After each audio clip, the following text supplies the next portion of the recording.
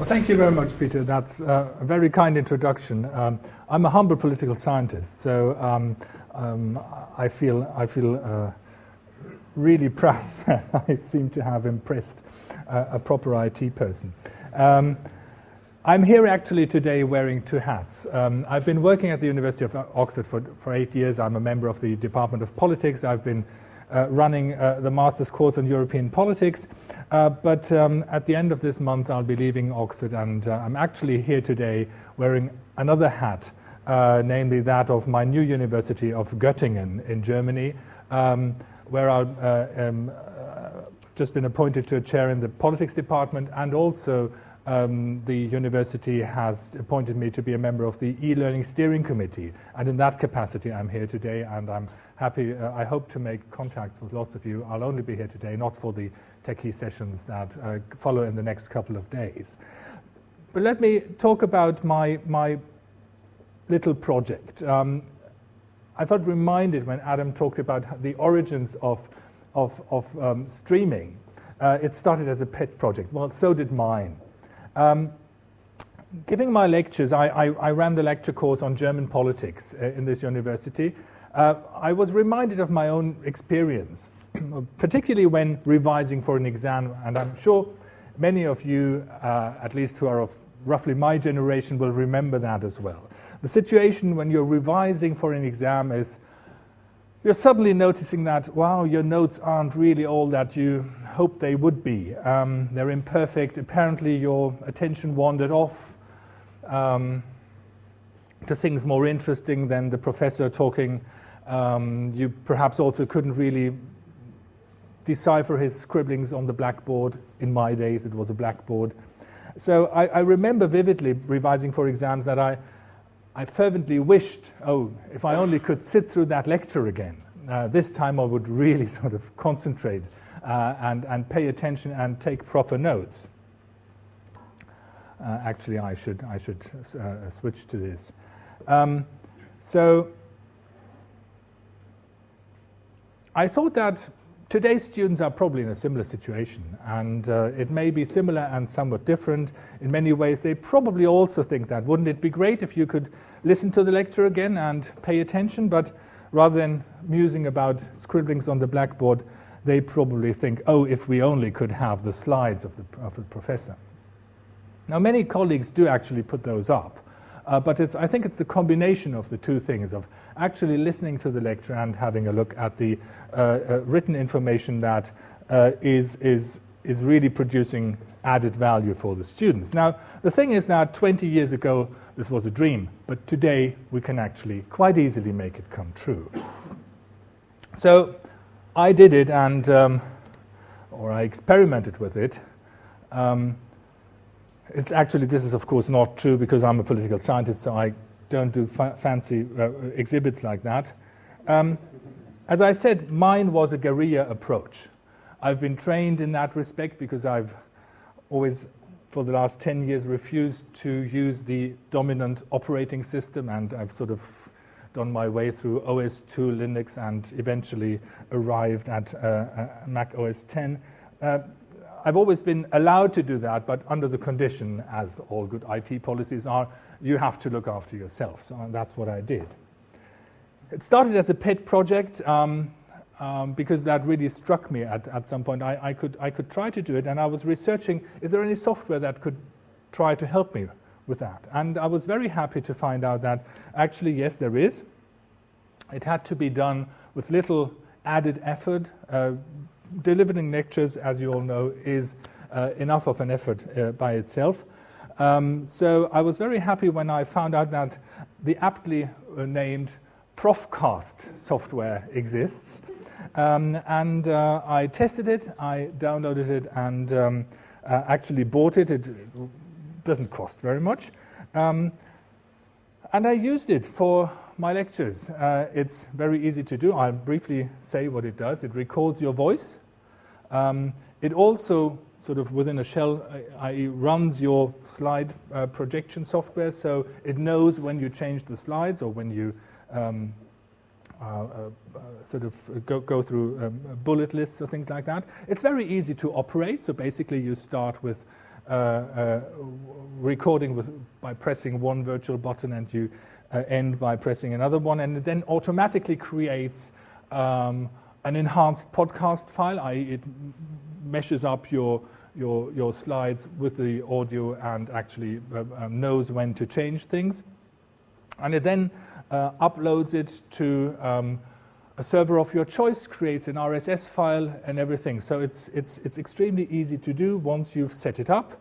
And I managed to set it up with the good help of my college IT officer. And after having iterated through a couple of lapel microphones, because I didn't have any help, I just had to buy various ones and test them.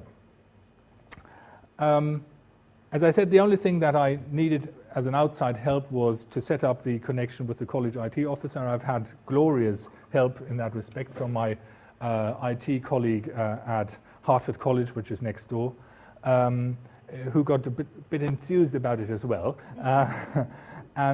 So we together tried to make the lectures portable for students a year and a half ago. This all ran in sort of early 2007. I'll give you a very brief example. I've edited a bit just so that you see what it looks like on either students' iPods or on their computers. And here it is, I hope.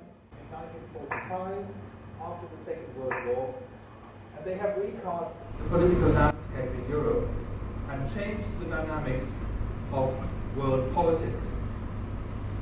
This all happened in your lifetime, but you probably don't have very clear memories of it. So let me start by taking you back to the situation as it was before 1989 and in 1989, with the help of a few pictures, and talk you to through some key events.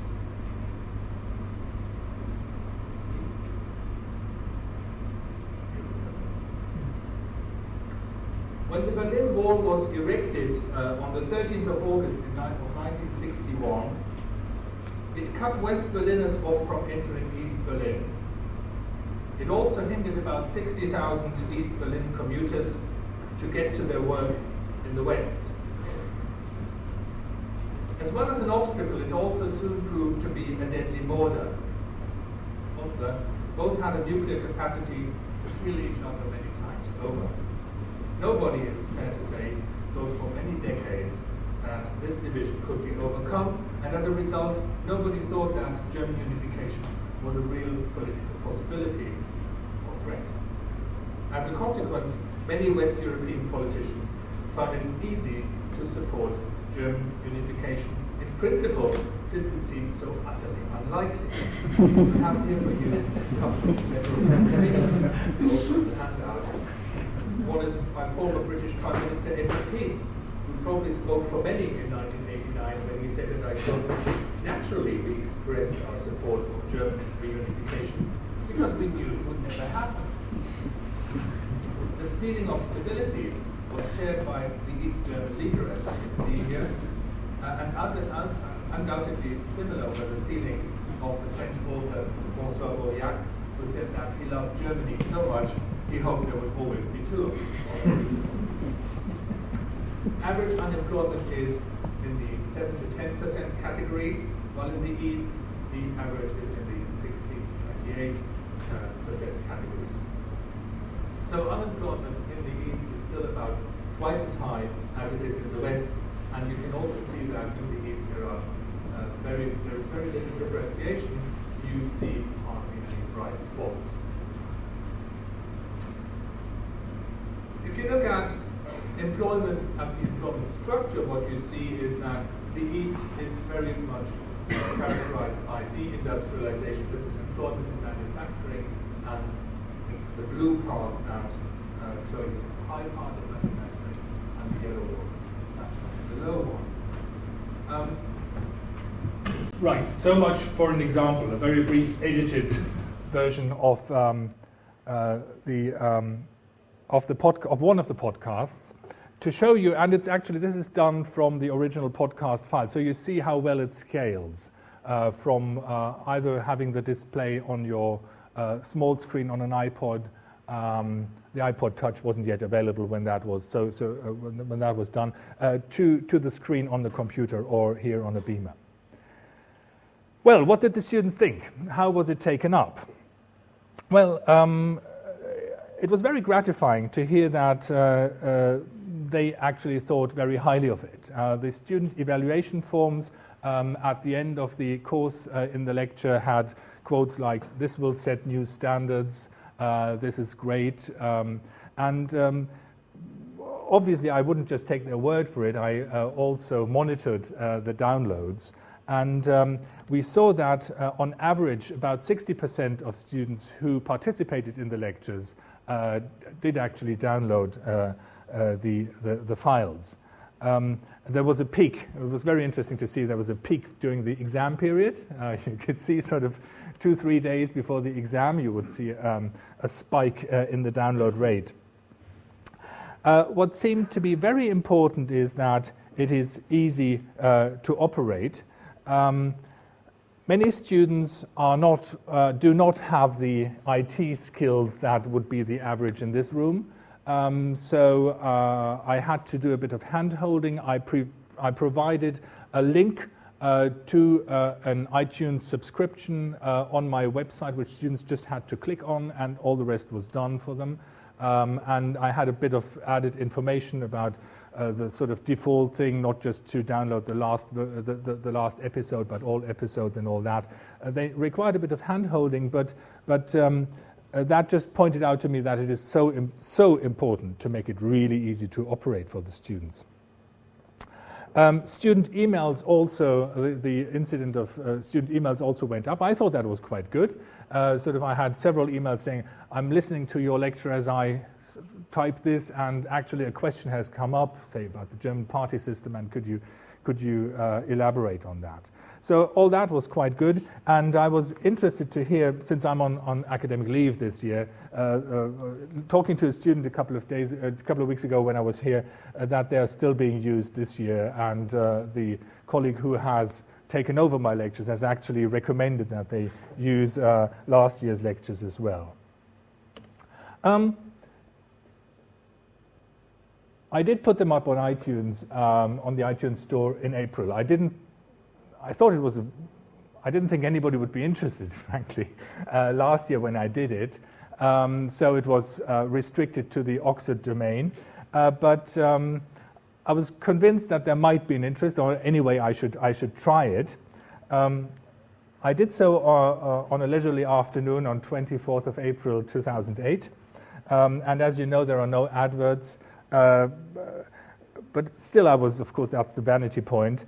I was interested whether it would be taken up, and my IT officer told me that 48 hours later, 864 hits had been recorded on our respective page.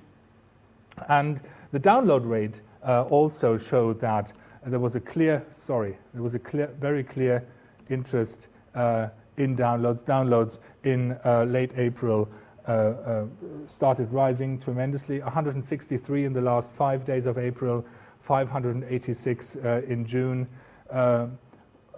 more than 1,100 in June during the exam period, perhaps. And all this, as my IT college officer so nicely put it, on a niche subject. Yes, that's true. It's a niche subject, but the interesting thing really is that if you put it out there, people will show an interest and download it. And I think that is really an interesting and, for me, a fascinating point. Let me do a last round of reflections on how it changed my lectures, how I had to adapt my lectures, and perhaps end with a few reflections on what I've learned from it and what we could all perhaps consider when we are working on spreading this more widely. I found that I had to use more slides. I did use them occasionally during my lectures before, but now, of course, it's boring if you have an enhanced podcast without enhancements. That's going to be boring. So I had to put in more slides, especially pictures, and there, of course, you have to find pictures which are illustrative, but not too many, pictures that are memorable. I think that will probably enhance, although that's just a guess, will enhance sort of memorization of the points that you make. It's also clear that there is less room for improvisation. You basically have to really write out the lecture or most of it before you're delivering it, because otherwise it won't fit with your slides. Therefore, more careful drafting of the lectures is required. It's something that colleagues are sometimes fearful about. And anyway, if this should be spread more among faculty, if it should become more popular among faculty, there are fears that have to be taken into account. There are quite a few fears, and it's fascinating. I've talked to a lot of people over the last year about this. I guess sort of 40 to 50 conversations about this. And in all but one, the first fear by faculty was students will leave. And I said, no, they won't. I said that, well, first of all, I sort of made a contract with them. I said, if you leave, I'll stop. But I don't think that's why they did not leave. I think that sitting in on a lecture is complementary to listening in to a podcast rather than replacing it. So, but this is something that students, that faculty, that colleagues fear.